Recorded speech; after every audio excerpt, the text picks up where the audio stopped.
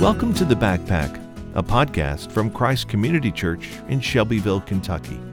On The Backpack, we want to prepare you for the journey outside, where following Jesus meets real life. Hey, welcome to The Backpack. My name's DJ. I'm one of your hosts, and thanks for joining me back at the Canteen, one of our regular segments where we feature sermons from the preaching ministry here at Christ Community Church. This week at the Canteen, we've got something special for you, as we had the opportunity on Sunday to hear from missionaries Nik and Ruth Ripken. Nik and Ruth have served for over 3 decades as missionaries around the world, spending a great deal of time among believers who are experiencing deep persecution for their faith. So they sat down with us on Sunday morning to talk about some of the stories that they have seen and experienced over the years, and encourage us to think deeply about our worship and the way that we have the privilege to worship here in our culture. So let's listen in to Nik and Ruth as we get to hear their story. Insanity of God. Next week, we're going to show that movie, but today we have a special treat. It's not really a treat, it's just getting to enjoy together and what the Lord is doing. And Nik and Ruth Ripken are here. They're going to make their way up. And they have recently, the Lord has brought them here in this season of life. And we get to be with them as we journey together in Christ. As they make their way, I'm going to tell one story, and then I'll get out of their way and let them tell a lot of other stories. But as I've gotten to know them, it's been a joy. And I had spent some time in their home, and we kept trying to figure out how we're going to get our families together. We come out, eat dinner. And so we scheduled a Friday night dinner. And after we scheduled that dinner, we found out that our kids' back to school swim party for school was that night. And so pastors' kids, poor kids, they come home from school and they're excited about going to this pool party. And we're like, guys, sorry, dad's the pastor. You got to go to somebody else's house, And we weren't really apologizing in that way. We knew that it would be a good time and a good experience for our kids. But you're also, as a parent, thinking, how are our kids going to handle a dinner situation in a home where, y'all don't have young kids. And so we're thinking through all these things as we go out. And we went and we had dinner, and to watch our children, 10, 8, and 4, soak up stories and play and be welcomed was incredible. By the end of the night, our 2 oldest were asking if they could spend the night. And Magnolia looked at Caitlin and said, "Mom, could you just bring me back tomorrow and weave?" When your kids have that kind of experience, you drive away asking, why did that happen? What was going on there? And as Caitlin and I drove home that night, we could only come to one conclusion, that these people were walking with the Spirit in such a way that the Holy Spirit was drawing our kids to them through them. And when you run into people like that, you want to spend more time with them, and you want to hear how the Lord has changed them and used them. And so you all get that opportunity and that privilege to hear a little bit from Nik and Ruth Ripken today. So let me pray for you guys, and then I'll get out of the way and let you do your thing. So thank you so much for being willing to come and share and to lead our church in this way. God, thank you for today, and thank you for your word and for your word that changes our lives. I'm so thankful for how you changed Nik and Ruth's life and the story that you've written in their lives. And I'm thankful that you have given them the strength and endurance and courage to use their story to encourage and change people's lives forever. Lord, as we hear from them and from your word, I pray, God, that you would change things in people's lives forever, that you would prick people's heart for the nations, that you would cause light to shine brighter in our lives, and that you would burden us with the lostness and darkness that surrounds us. Help us to be light, even when it doesn't make sense. We pray in Jesus' name. Amen.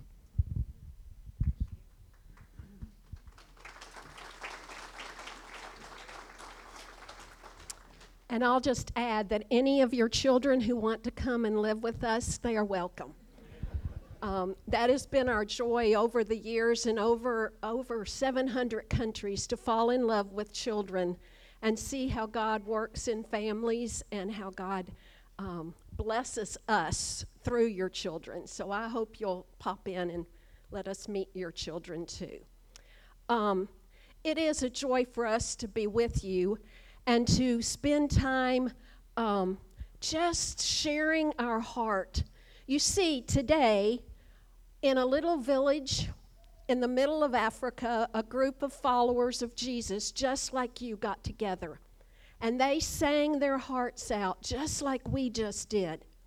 And you see, there was a group of believers that met under a tree today.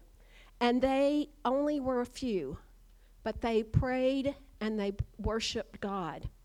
And then there's those two believers that we've been praying desperately for over the past few weeks who have been arrested and are in prison and being beaten. And just like Paul and Silas, they are sitting in the prison worshiping God and living off of our prayers. And we are also bringing you greetings today from churches who are bigger than us, who are in cathedrals, who are in places of worship in churches, but they live in countries where it is illegal for them to repair their church or remodel their building like we have just done here. You see, all of these people wanted us to greet you and say, we are delighted we are part of the body of Christ. Now, you see, some of them can't come and worship with you, but what we did this morning affects what they do. Our brothers and sisters who follow Jesus, just as the film intro said, live in places of persecution where it cost them a lot. It could cost them everything to follow Jesus. And all of these believers are gathering in places that they can. In some of the places, they can't even make a sound for fear that someone will hear through the walls that they are worshiping God. This is a reality that growing up in Kentucky, just a few miles from right here, I had heard about persecution. I had heard that there were people in the Bible who had been persecuted. But the reality that today, right now, your brothers and sisters are living in places of persecution just was foreign to me. Until Nick and I, a few years ago, got to go and sit in homes of your brothers and sisters and hear their stories. We got to ride quietly in vehicles as they worshiped and shared their stories with us. We got to sit in villages and in coffee shops and walking down the streets in places that we'll tell you a little bit about today. And we got to hear their stories, their amazing stories, and realize that we are all part of the body of Christ.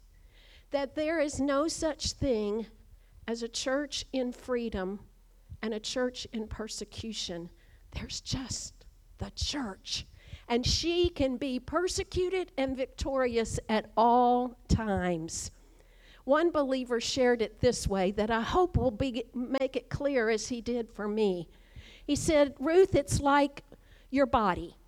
There are parts of your body that you see every day. Parts of your body, your eyes, your hands, your mouth, your eyes and ears. But there are parts of your body that you will never see. Your kidney, your lungs, your heart, all those inner parts that function. And he said that's who we are as the body of Christ in persecution. We're the part of the body that you'll never see, but we're as vital to you as you are to us. For 35 years, Nick and I have lived in places for a while where it was very fruitful, where we could drive down the road and see people come to Christ because they were waiting for us to come. We lived in places for about 7 years where it was a traditional. It was very rigid. It had lots of racism. We lived there for 7 years. And then we moved to places like Somalia, where if you are a follower of Jesus, it can cost you everything. And how do you make Christ known when any time someone comes to Christ, their life could be taken? Persecution is a lot of pain. And those of us who live in places where we don't experience overt persecution, we must realize that when our thumb gets hit by a hammer, it hurts. And for us who live in places like right here, we must know that when that young lady who gave her life to Christ in a North African country just a few weeks ago, and her parents found out about it, and they locked her in the garage of their house, we must feel that pain. We must feel that pain of those two believers that right now are being tortured for their faith, and people are trying to find out who the other believers are. And the only way they can get food is for people who are followers to sneak food to them. We must feel that hunger. We must feel that. But the other way is also true. When DJ stood up here with his musicians this morning and we worshiped, you were worshiping for those believers. When DJ said, "Let us pray to a holy God," those believers said they were being victorious because you were victorious. When our worship comes every morning as we come to Christ Community, do we think about our brothers and sisters who would give everything they had to worship with us? That's what we want to do. I hope that as Nick and I are part of your family, and we are so grateful. For 35 years, we never got to worship in a place like this. And now you are our vital lifeblood because you are part of our family and we are part of Christ's family.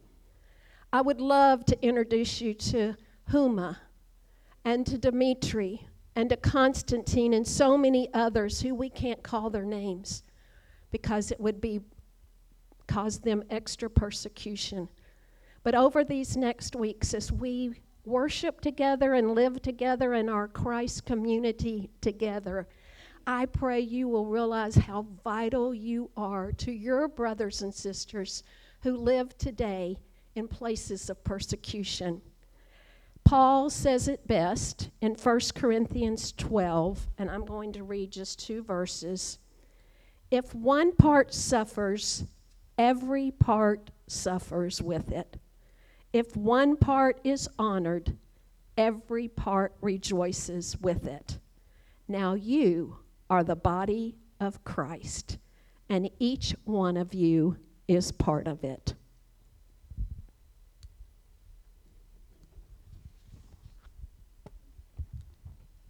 We have a lot in common, don't we, brother? We both married up. Married up quite a bit. I like to say that Ruth and I are both PKs. She's a pastor's kid, and I'm a pagan's kid.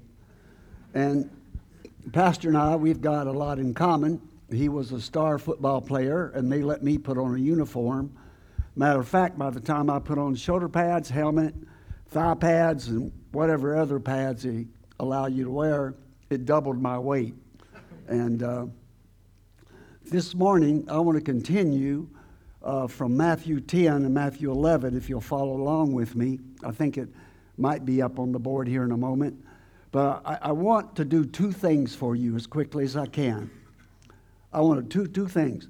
I want to continue what Ruth has done and open a window for you on how God is working in the world, especially among Muslims, especially among Hindus, low-caste Hindus, and especially among those in East Asia, which I think that you know which one of the largest peoples on earth are from. But for a little bit of security, I need to be a little bit careful this morning.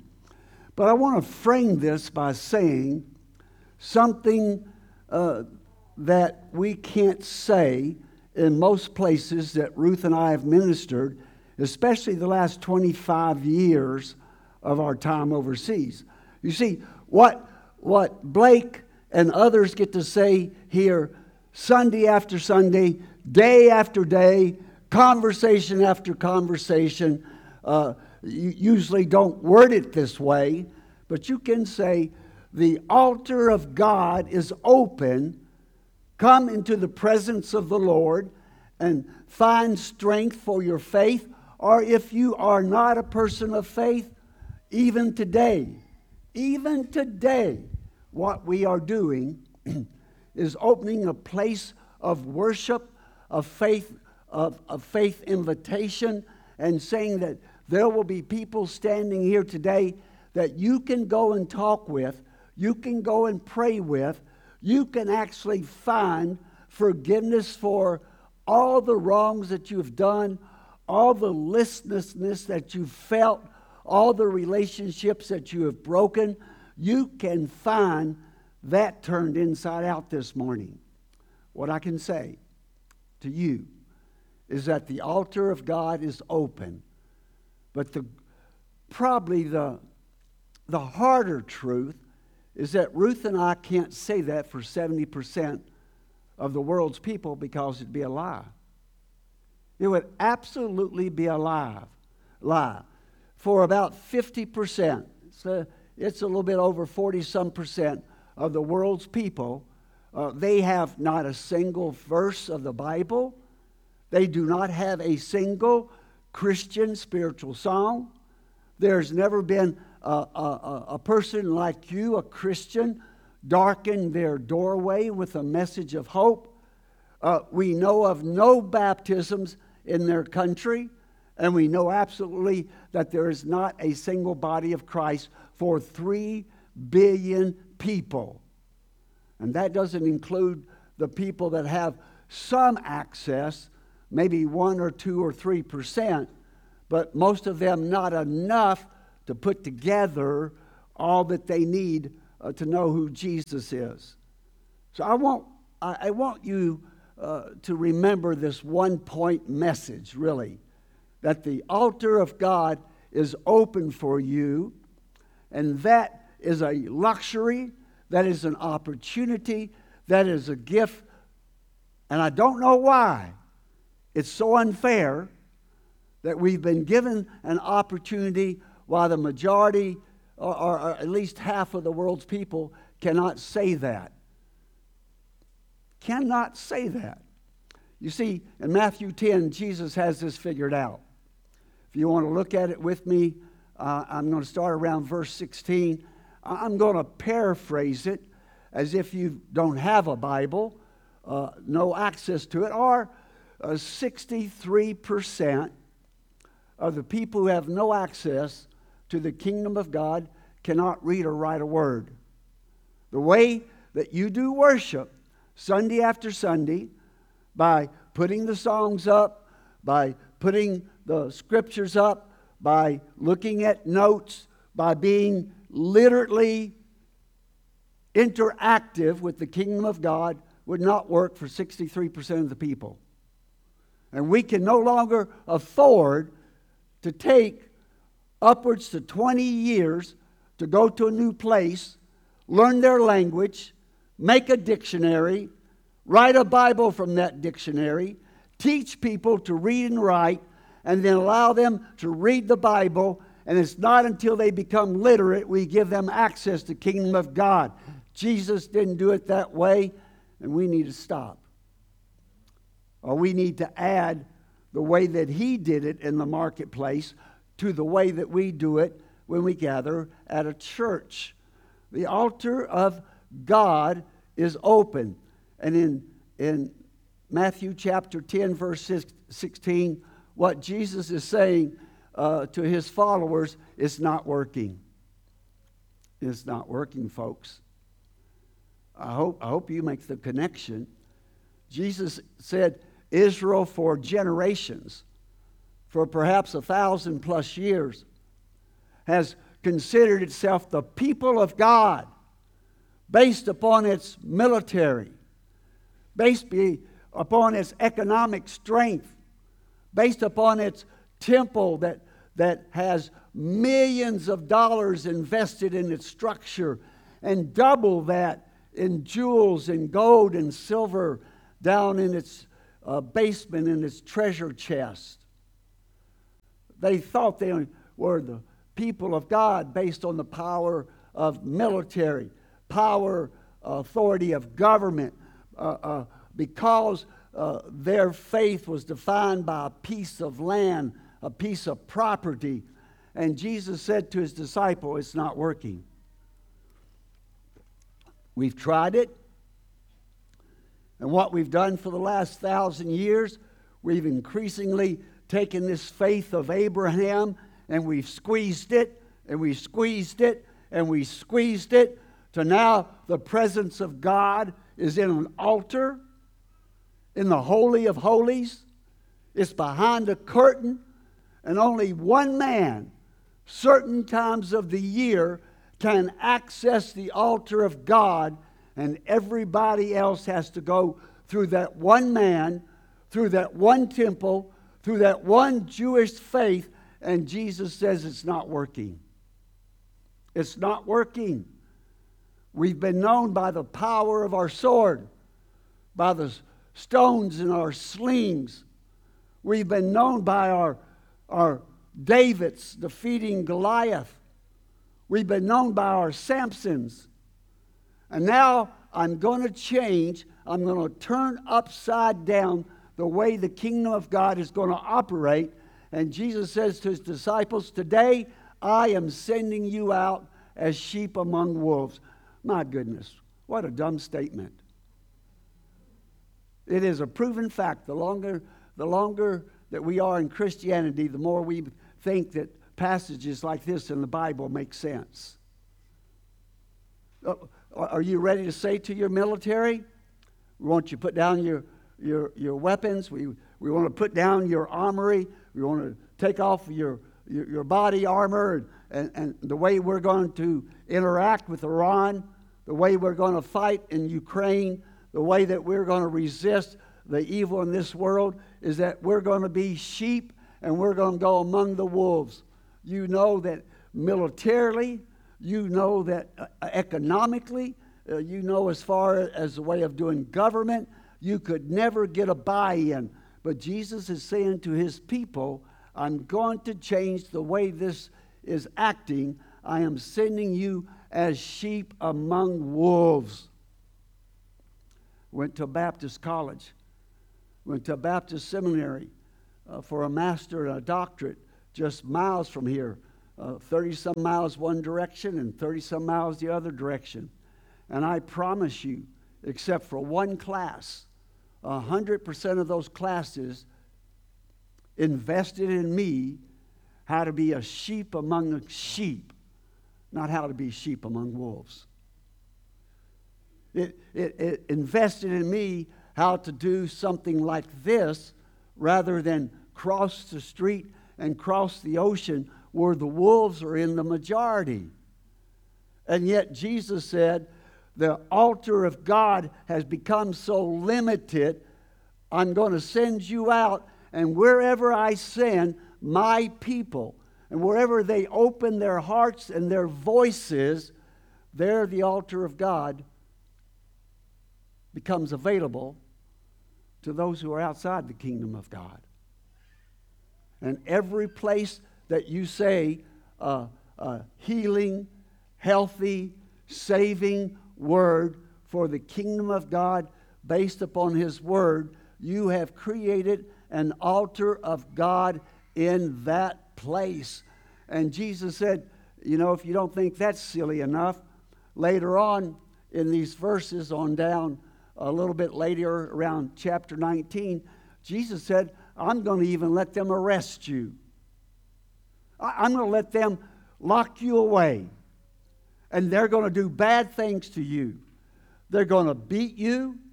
They're going to put you in prison. They're going to even take your lives. And he said, I am going to allow you because here's the deal. You can't just pick up your phone and call Herod or call Caesar and say, I'd like to have an appointment and maybe we could go out and get some coffee or tea together. You can't access the Roman military. You cannot even go to your religious leaders, to those priests at the highest level, and say to them, I would like to have a counseling session. I would like you to sit with me. I would like you to come and have a meal in my home or me and yours. They were inaccessible. And Jesus is saying, what I'm going to do, I'm going to make altars all over Israel and beyond by sending you out as sheep among wolves, and I'm going to allow you to be arrested, tortured, beaten, because you can't get access to the highest places of government, of military, of religion, but by your arrest, you're going to allow the kingdom of God to access people that have no access to the kingdom of God.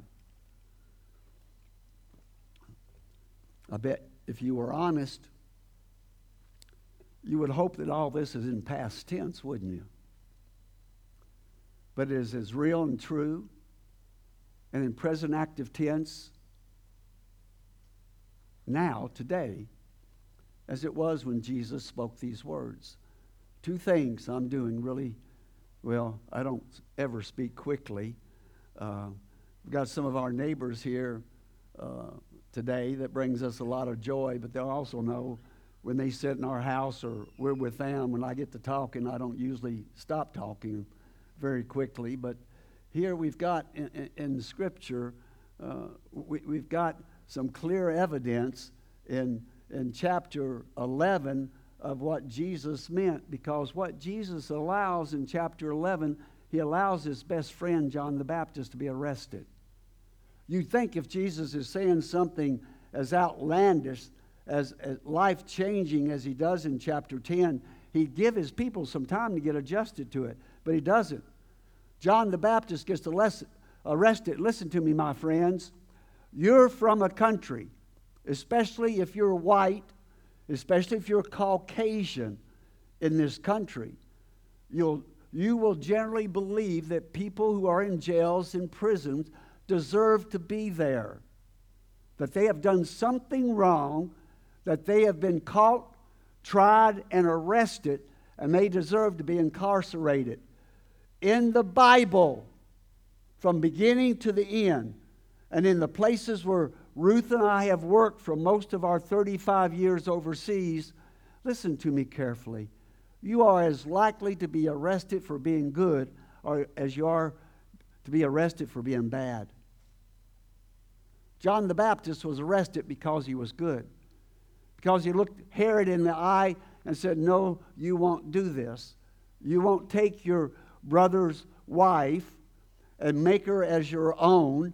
You might think you're a god in your own eyes, but in God's eyes, you're under condemnation. And he's put in prison, and he's being mistreated because he is a godly person.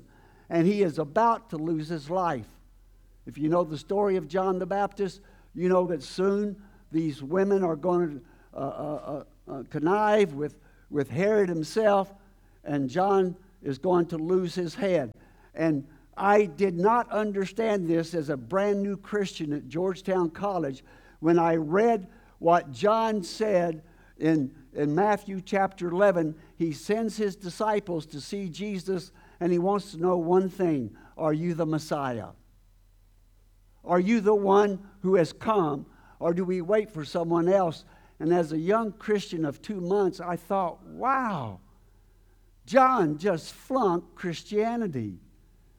John is supposed to be this strong prophetic man, but now when his shoulders are to be square and his chest should be puffed out and his inner armor should be showing, John wants to know if Jesus is the Messiah. Well, John prepared the way for Jesus. John talked about Jesus. He said, I'm not worthy to unlatch his laces of his sandals. John, when he saw Jesus coming, said, behold the Lamb of God who takes away the sins of the earth. When John baptized Jesus, he heard the voice of God saying, this is my Son, whom I'm well pleased, whom I love. If there's anybody other than Mary on the planet at that time that should have known who Jesus was, it was John. And John let me down personally. John is wanting to know that if his life is going to be taken from him. No. If John is going to give his life for Jesus, he wants to be sure that it's for the Messiah and not for something less. And if John's question confused me as a brand new Christian, matter of fact, it just let me down, Jesus' reply was very, very strange. If somebody asks you at lunch today, if you go to a restaurant, or as you go to school or whatever, and they recognize that you're a person that is of the Christian faith, and they ask you, prove to me or explain to me, how can Jesus be the Messiah? What would you say? How would you explain that? Well, Jesus doesn't do it. Jesus said you go back to John, not with words, but with deeds. You go back to John and tell John what you see, what you hear, what you taste, and what you touch. When John, who was in prison, heard about the deeds of the Messiah, he sent his disciples to ask him, are you the one who is to come, or should we expect someone else? And Jesus says these strange words. Go back. Go back and report to John what you hear and see. The blind receive sight, the lame walk, those who have leprosy are cleansed, the deaf hear, the dead are raised, and the good news is proclaimed to the poorest of the poor. And he says to John basically, I can send my angels, I can speak a word, and I can get you out of that prison in a second. But John, you know your purpose was to prepare the way for the Lord. You've done that. You've done that well. Now I'm going to let you come home. When did it become a tragedy for those who follow Jesus to get to go to heaven early? I suggest to you it isn't a tragedy for those who get to go, but it certainly is hard for those of us who have to stay.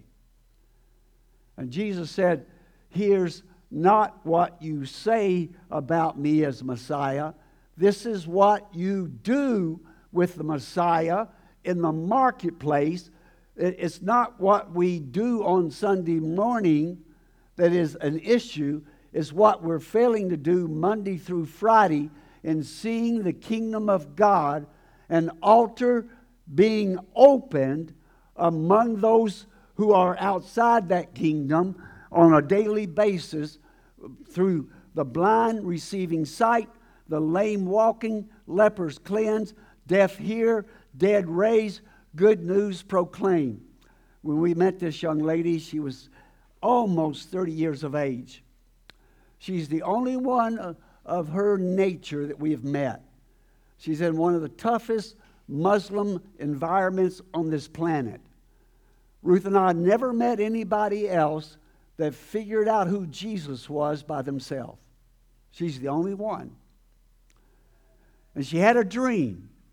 93% of all Muslims who come to Jesus, listen carefully, and who are literate, ladies, because in rural Somalia, rural Afghanistan, rural Pakistan, rural Yemen this morning, 90% of the women marry at 12, 13, 14 years of age.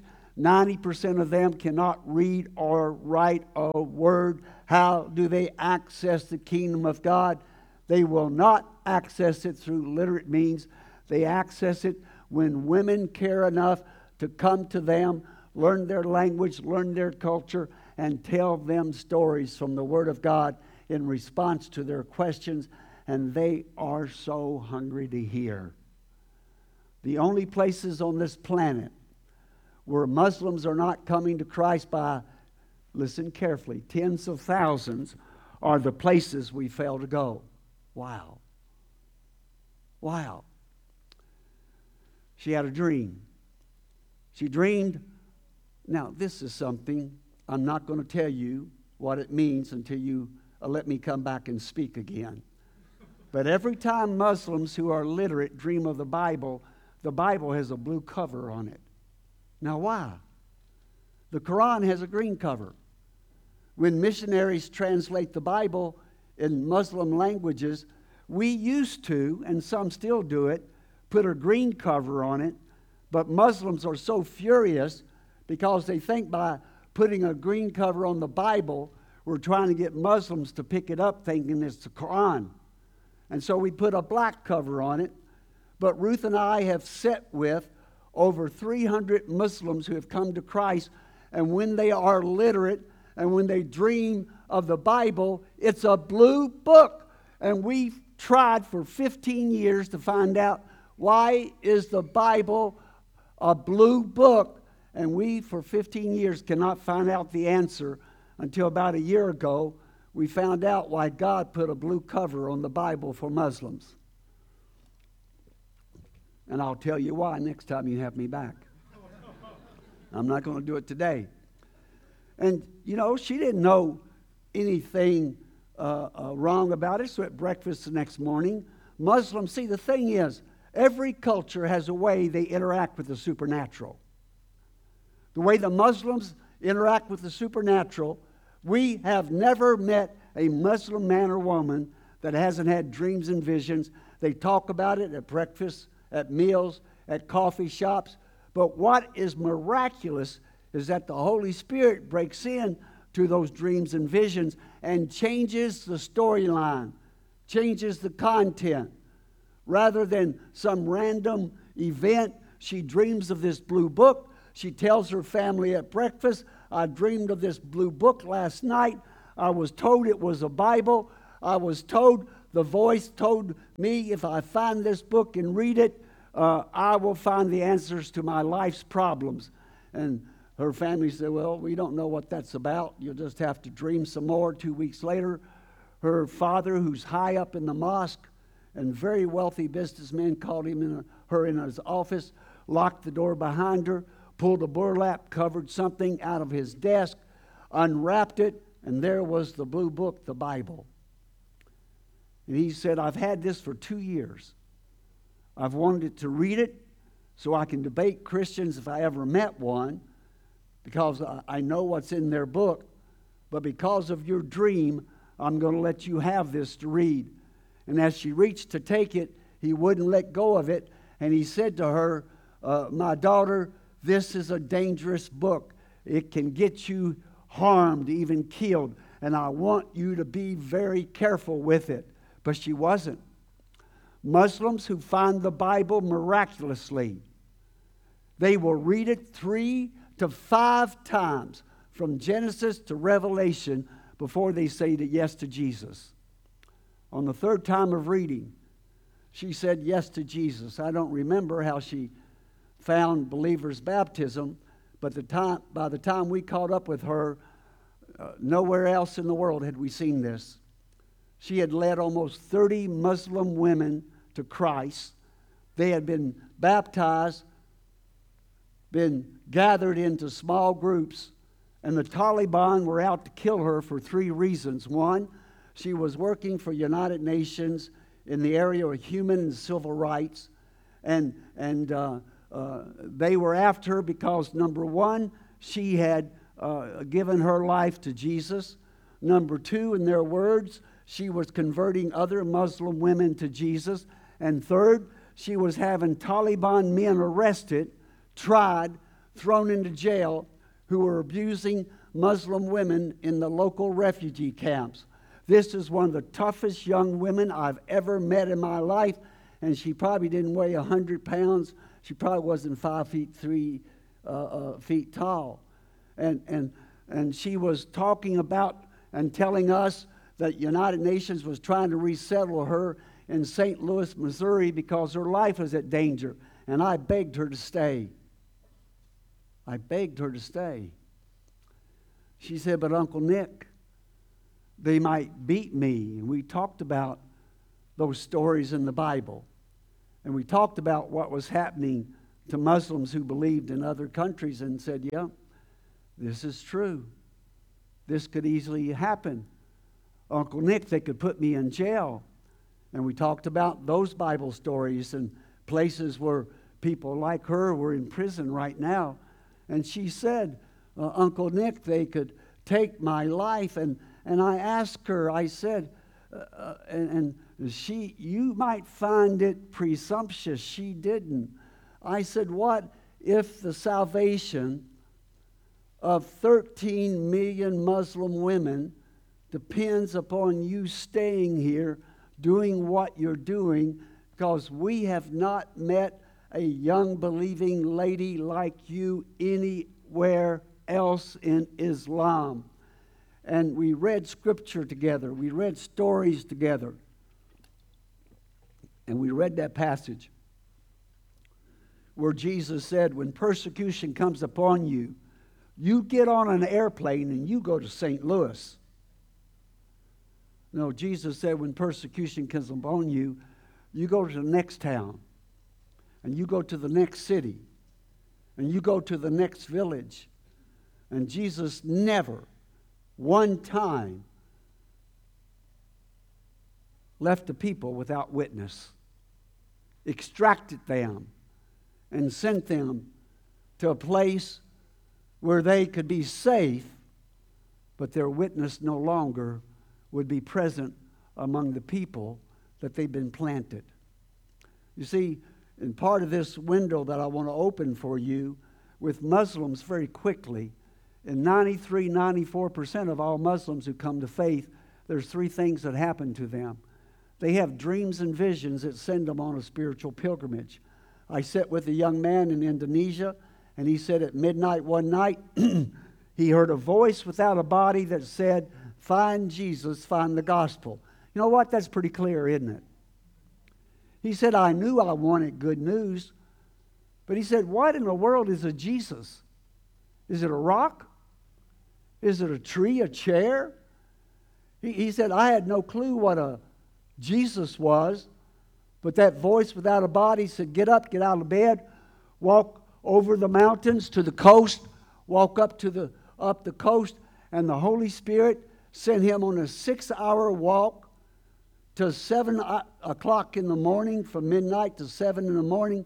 He was led to an apartment, and he knocked on the door, and there an old man opened the door and said to this young Muslim man, can I help you?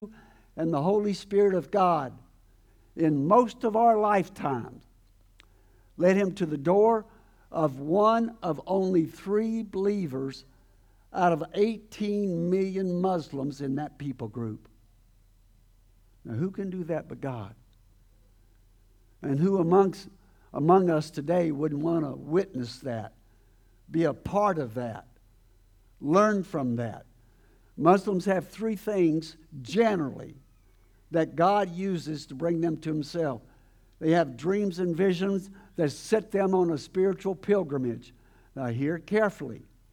Dreams and visions don't save anyone. Only Jesus brings forgiveness of sin and salvation.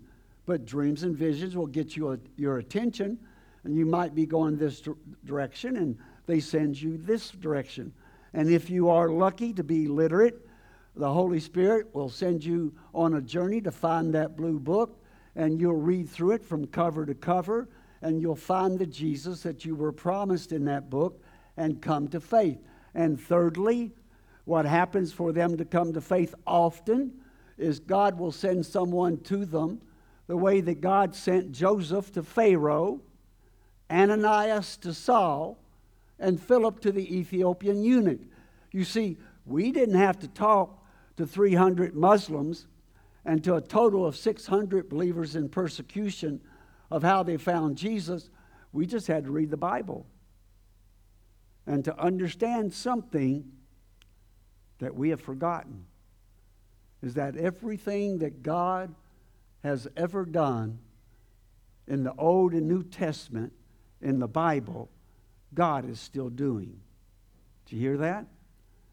Everything that God has ever done in the Bible, God is still doing. He hasn't rested. He hasn't ceased. He hasn't taken a vacation. The God that we often study in past tense is a God of present active tense. What is God doing as we look through this window of faith to the world?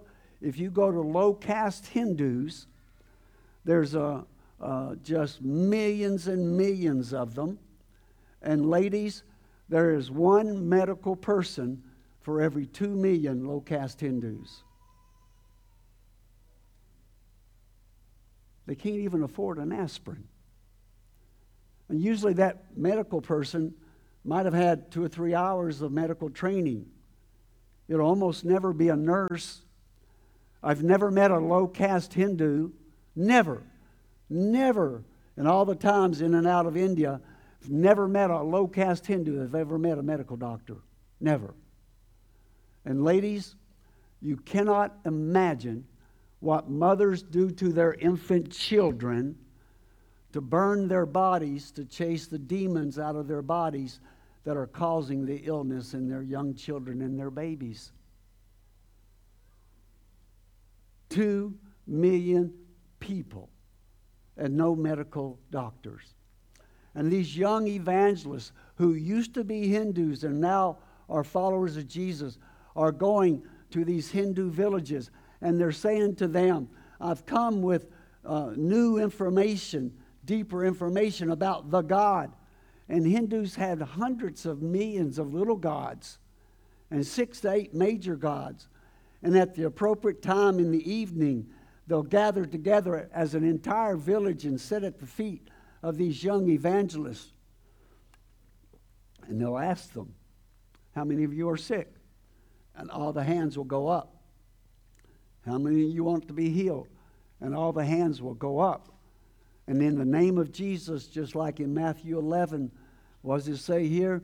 The blind receive sight, the lame walk, those who have leprosy are cleansed, the deaf hear, the dead raise. And at that point, the poorest of the poor are having access to the kingdom of God for the first time. Folks, if you want to see what God is doing biblically, perhaps you have to go where He's doing it. It's there for you to see. It's there for you to experience. It's there for you to be the agent of that miracle. Ruth and I have been in 3 places in India where they're baptizing anywhere from 18 to 23,000 low-caste Hindus a month. And I've gone back and I've gone back. And I've been with low-caste Hindus who've got desperately ill again. And where they were not healed, and they still stayed with Jesus. Miracles of healing are like dreams and visions. They don't bring salvation. They get your attention for the greater story that is to come. And if I were to take you to East Asia, back before 1970, every house church that started in East Asia started with miracles of healing. And you know what I watched? Where are you, Blake? You know what I've watched? I've watched these pastors that preach the Word of God. They change. They go from house to house to house in a week's time. They never worship the same place. They move from house to house. They change the days of the weeks they worship. They change the places that they worship. They change the hours of the day that they worship, because 40% of the evangelists, deacons, elders, pastors, musicians in the house churches are in prison at any one time. And they're averaging leading 10,000 people in those prisons to Christ in the 3 years that a group of believers are thrown into those type of environments where they are treated horribly, and many times they do not come out.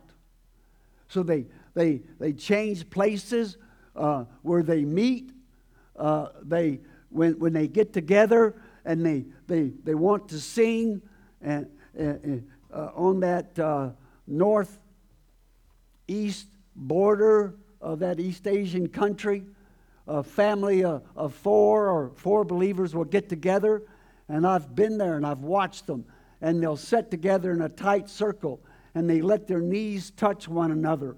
And when they get ready to sing, they move their mouths, but they don't let any sound come out.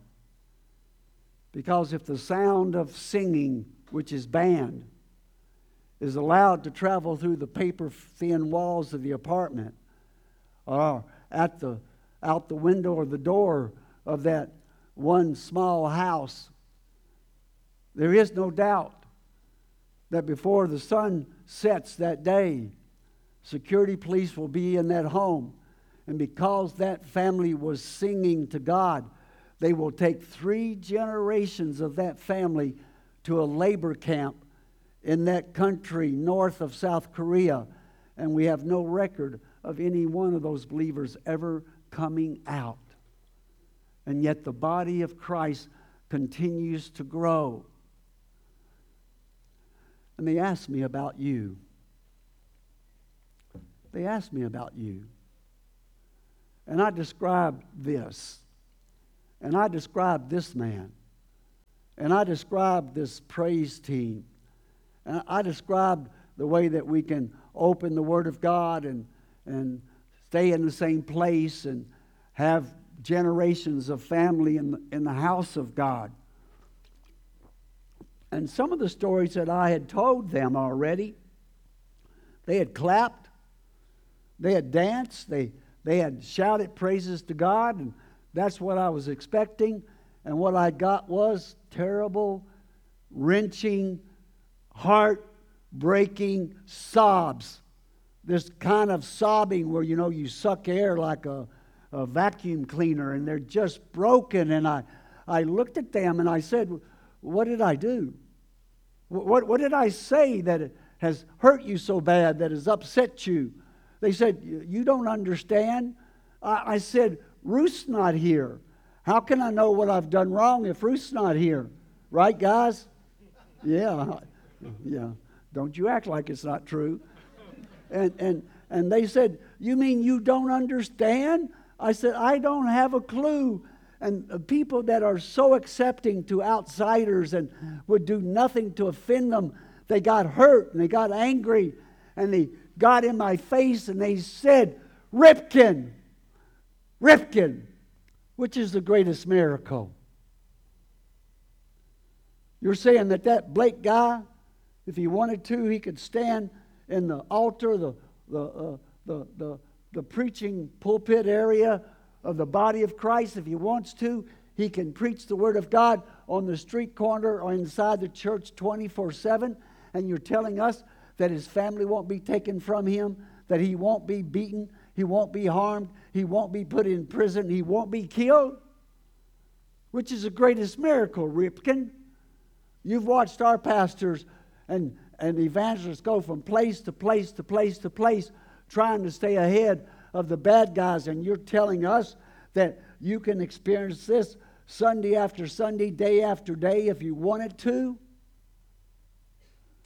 They said, Ripken, you know our history spiritually, and that God heals 100,000 of our people, and maybe 100, maybe, and possibly 100 can figure out that healing came from a God.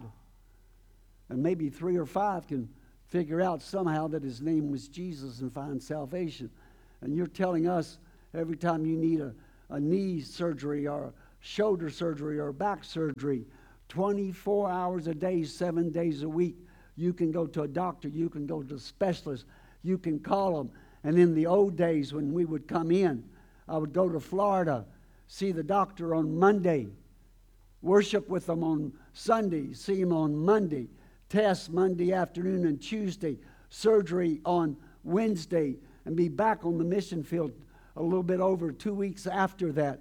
And they said to me, Ripken, which is the greatest miracle? We can't go to the doctor. We don't have a doctor. There's 2 million low-caste Hindus for every one doctor. And you telling us that you can go to a Baptist doctor, a Christian doctor, 24 hours a day, 7 days a week? We want to know, Ripken, which is the greatest miracle. You said that your praise band, they can sing 24/7. They can be on the radio. You have TV programs. You have all kinds of electronic ways to communicate the faith. And you're saying to us that they are not beaten. They don't go to jail. And you've watched us sit with our knees touching, mouth moving, not daring having any words come out of our mouth. And Ripken, we want to know from you, which is the greatest miracle? And I know it's not proper and it's not cultural, but I cried like a baby. Because I'm honest, what have I called this thing we call church? There's been times in my life, but not now, when I called this common, when I called this normal, when I looked at the church and that I was attending and thought, well, you know, if I don't like this one, there's a dozen others that I can try out, because I didn't understand what it meant to be part of the body. And you don't rip fingers and arms and hearts out of the body. And I wept because of what I had called this and the way I had treated the bride of Christ. They got her into St. Louis out of the Taliban before I got home to a mission house we had at Georgetown College. And we contacted her, and Ruth talked to her and sent her a ticket and brought her to be with us for a couple weeks in Georgetown. You ought to have seen her with college students. It was a hoot. She turned them upside down. We ended up having 90 students in our house, and 60 of them have gone overseas for short term or long term. She set a fire of God among them. But we got to take her to church for the first time in her life. I don't recommend that with Muslims who are seeking at all, but we took her. Matter of fact, we took her on Saturday night to explain to her, because she'd never, as a Muslim girl, she'd never been in a room outside of her family where men and women, even if they're married, sit together. Let alone men and women sitting next to each other that they're not married to. So we took her and showed her what it was like and told her what she would experience. And the next day they had the worship service. And for that church, it was a little bit unusual, but they started the service with a baptismal service of a baptismal event of a whole family. A father, a mother, 2 teenage daughters, and a 12-year-old boy.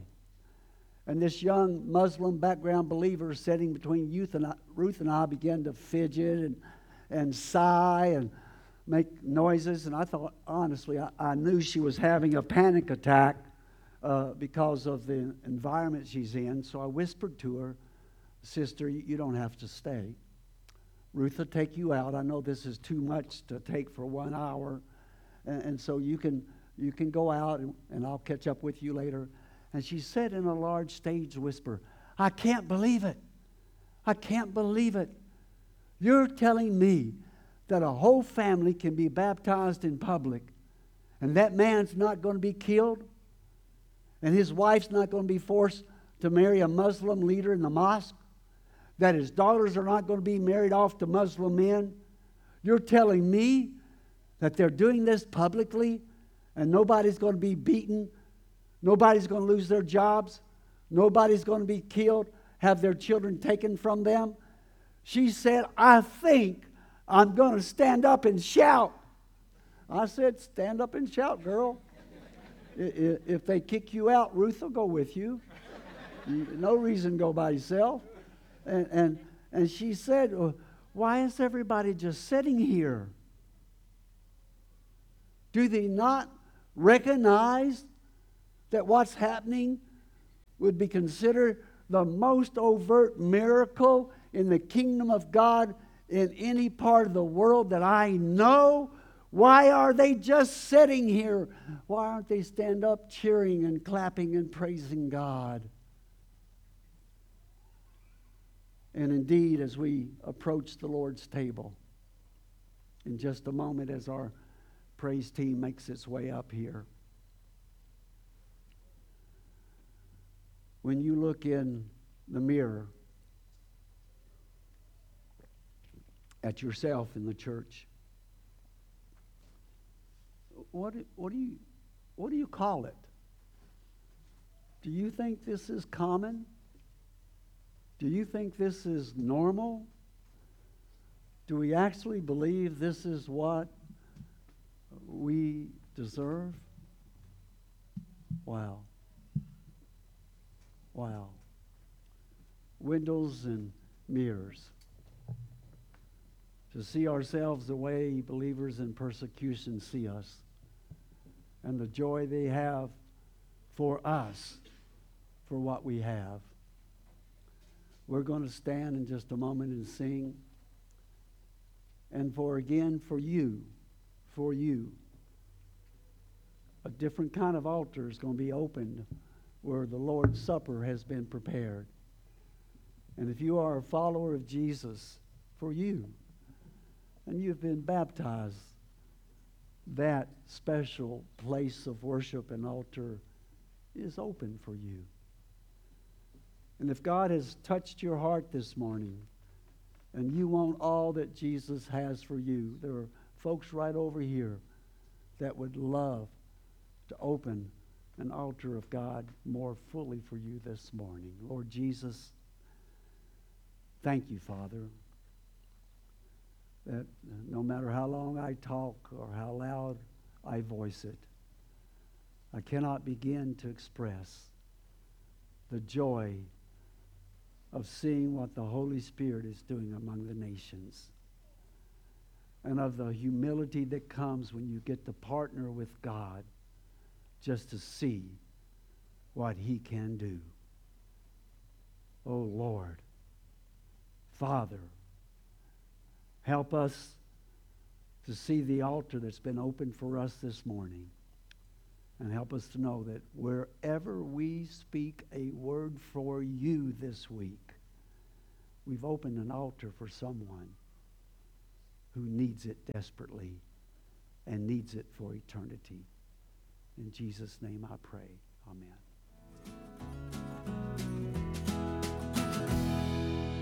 Hey, DJ again. Thanks for joining us at the Canteen and listening to this week's message. We hope it was helpful to you and that you're encouraged and challenged as we set out this week to walk the walk of faith together, joining Jesus in going outside.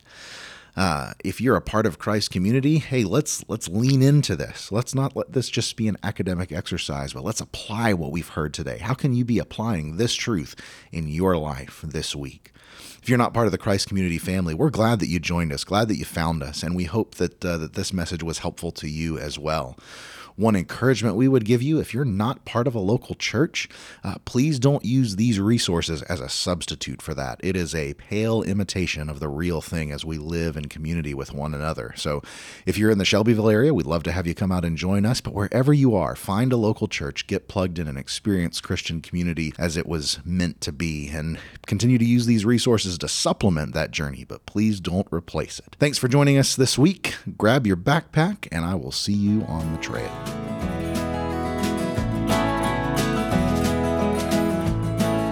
Thanks for listening to The Backpack, a production of Christ Community Church.